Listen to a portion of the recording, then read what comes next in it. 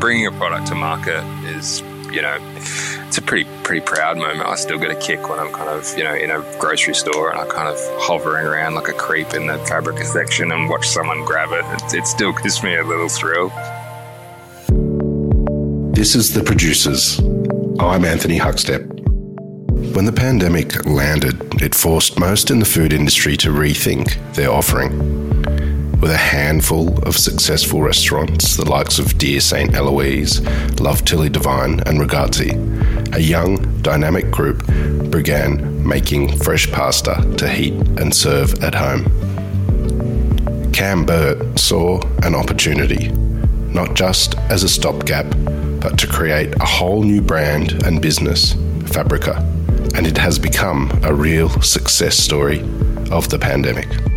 It was a product born of COVID, actually. I was a client. Scott and the boys, Matt and Nate, were clients of mine when I was selling stuff with Fino Foods. And when the first lockdown kind of hit in March 2020, Ragazzi basically went from, 100 to 0 overnight, and they were kind of scrambling to kind of figure out ways to generate revenue. And Scott pretty quickly developed the prototype for what would become the pasta packs that are in existence today. Basically, they were vac-packed meals for two to finish at home that they were selling kind of from the kitchen door, basically, at Ragazzi. And I sort of, as they're mates of mine and clients, and I sort of said, do you want me to take them around to a few of my retailers that, I sell to and just see if they'll help out? And sort of, the industry was in such a state of flux, everyone was pretty keen to sort of help each other out. So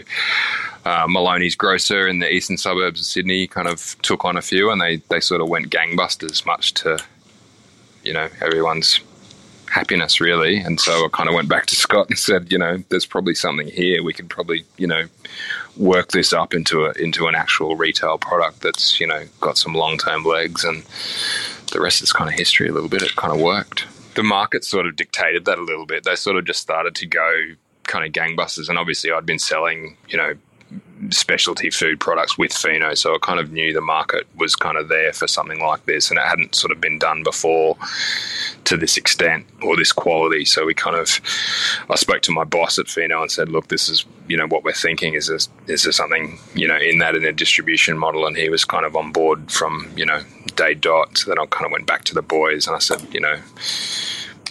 we've got something here. Let's do it.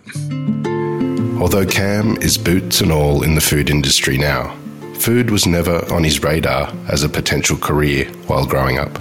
I'm a Queensland boy, and my folks were kind of country kids. So my early introductions to food were very CWA kind of inspired, really. So I guess, Sunday roasts and, meat and three veg kind of stuff is where I came from.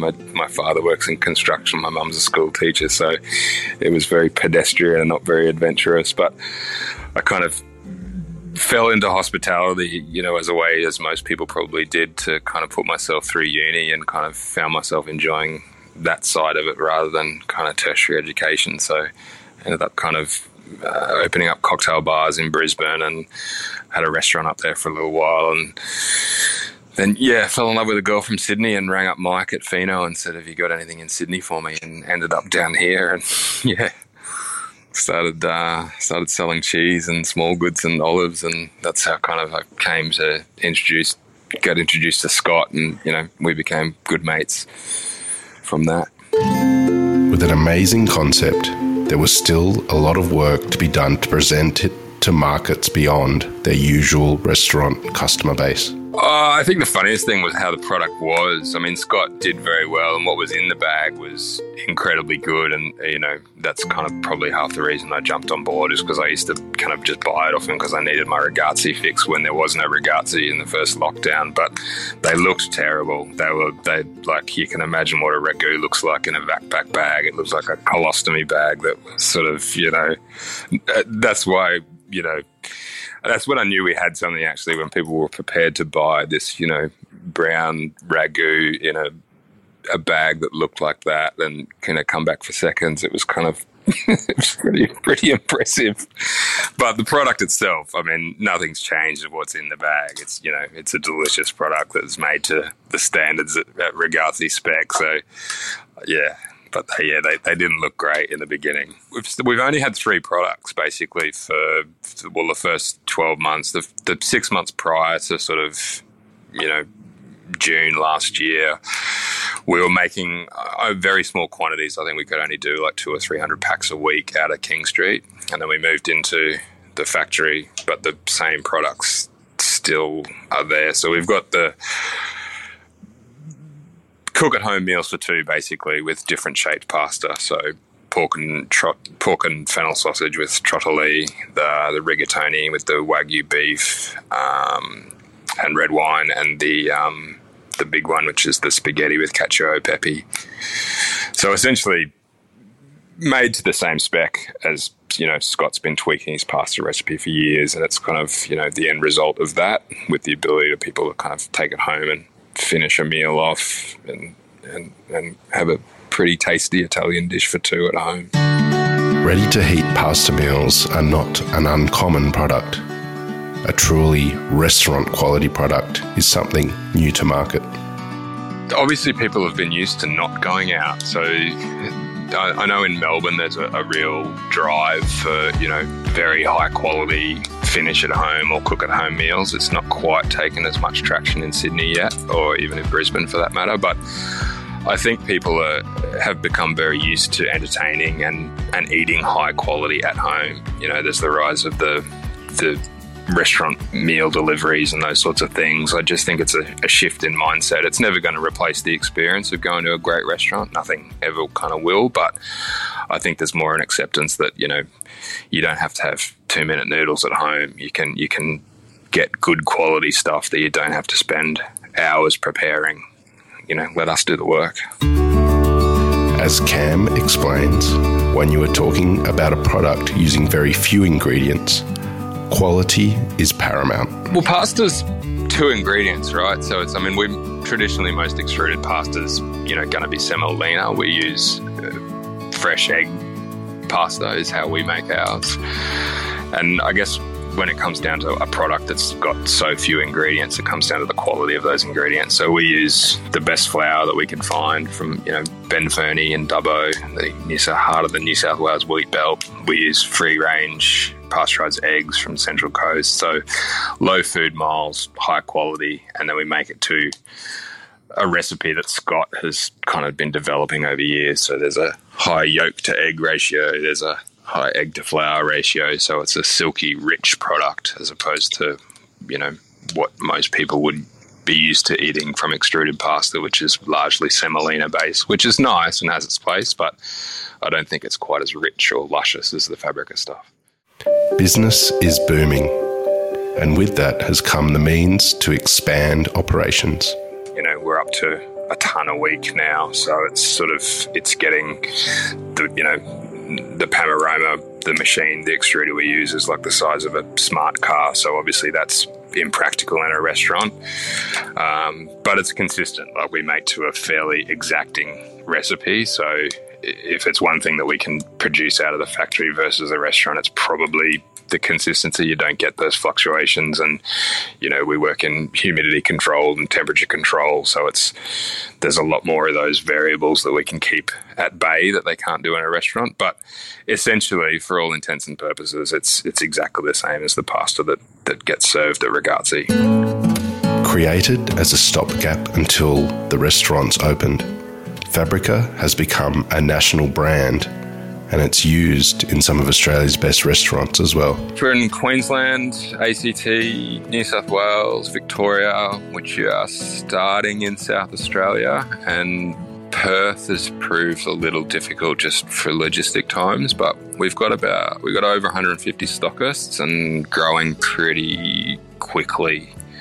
That's in retail, and then the food service side of the business is growing probably faster still. We've got about 70 restaurants that are using it as a food service product. Yeah, that was a bit of a surprise to me, actually. There's restaurants that I never imagined that they would buy in product like the pasta that we're making. But yeah, it's a pretty big market for us. My favourite user is probably Dan Pepperell, who's using it at Pellegrino's fairly extensively, and Bistro. We created a shape with Dan for his kind of the Bistro 916 opening menu. Had these lumaki with his snail dish, which got a fair amount of publicity. Well, talking to Dan Pepperell about Italian pasta restaurants in Rome, very few of them are individually going to be extruding their own pasta. They all have their favourite pasta guy, and they go and get their pasta from that guy, much in the same way that, the very best sashimi restaurants have their own rice farmer that they get their rice from. So I guess it's kind of that model that sort of excites me a lot in terms of chefs using it. I kind of, had imagined it would be more for volume places, but we're getting some very, very good chefs that are kind of using it. That kind of gives me a kick every time I see it on a menu. But as I say, I get kicks out of the smallest things. I like going into a restaurant and then knowing that it's our pasta and seeing it kind of, leave the past. It's pretty cool. Or just being in a grocery shop and seeing someone buy it, or, mentioning it and say, oh, I love that product, or, I get constant kicks out of it. It's not just an at-home offering. Fabrica is now a wine bar and deli where people can see the magic and enjoy the spoils too. So that's a constant evolution, actually. That's something that kind of keeps. Originally, it was basically a deli, and we were going to have a retail wine, and we were going to do sandwiches and not much else, basically. But it became pretty apparent that people expected to get pasta there, so we've sort of been moving more and more into that model. So the nighttime trade in there has been very good lately.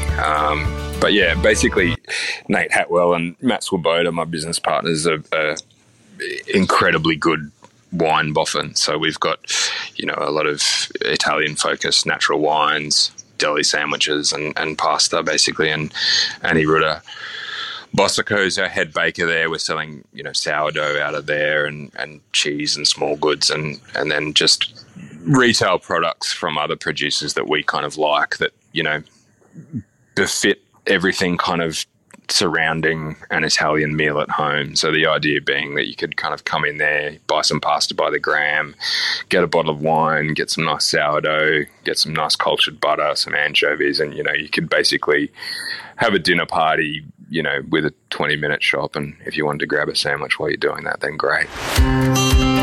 The success is allowing Cam to explore new product lines and even a completely different food line too.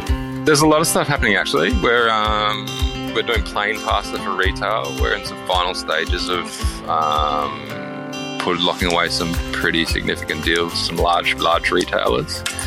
And another project that's coming up, which is particularly exciting for me, is a bakery. We're going to do Fabrica Bread Shop in Rozelle, which is pretty cool. Annie Ritter's been sort of baking sourdoughs and tarts and bits and pieces, so it's give him the opportunity to flex his baking creativity, which is pretty cool. So that's kind of opening sort of in spring. So that's pretty exciting. And we've got a vegan offering, some lasagna, and yeah, we're working on some shelf-stable tomato jarred sauces as well. So yeah, it's a bit happening. It's fun. Cam and the team decided early on to look at the challenges of the last few years as an opportunity, finding solutions rather than dwelling on problems. Everything continues to surprise me about this period of time, basically. It seems like we're facing a new challenge every day, but certainly Fabrica is a brand that is kind of, I guess, from not wanting to be a profiteer of a pandemic, but it's a product that works because of the time. I think there's a massive labour shortage, so venues that once were extruding their pasta are now buying it. People are used to eating at home, therefore, they're prepared to kind of spend $20 on a meal for two and, have it at home. So I guess there's those sorts of things that, continually kind of surprise me. Bringing a product to market is it's a pretty proud moment. I still get a kick when I'm kind of, in a grocery store and I kind of hovering around like a creep in the Fabrica section and watch someone grab it. It still gives me a little thrill. But just working with working with good mates, and they kind of don't get any better than the Love Tilly guys. Like, they're kind of top of their game, and it's a pretty dynamic company to work with. So yeah, this is sort of how my future's heading. I'm very steeped in the Fabrica framework of things. COVID has proved that from adversity, the most amazing positives and opportunities can emerge. And Fabrica is one of the most extraordinary success stories.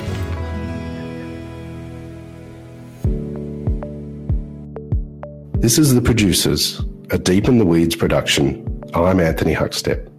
Stay tuned as we share the stories of producers, farmers, makers, and growers, the true lifeblood of the food industry. Follow us on Instagram at Producers Podcast, or email us at producerspodcast@deepintheweeds.com.au.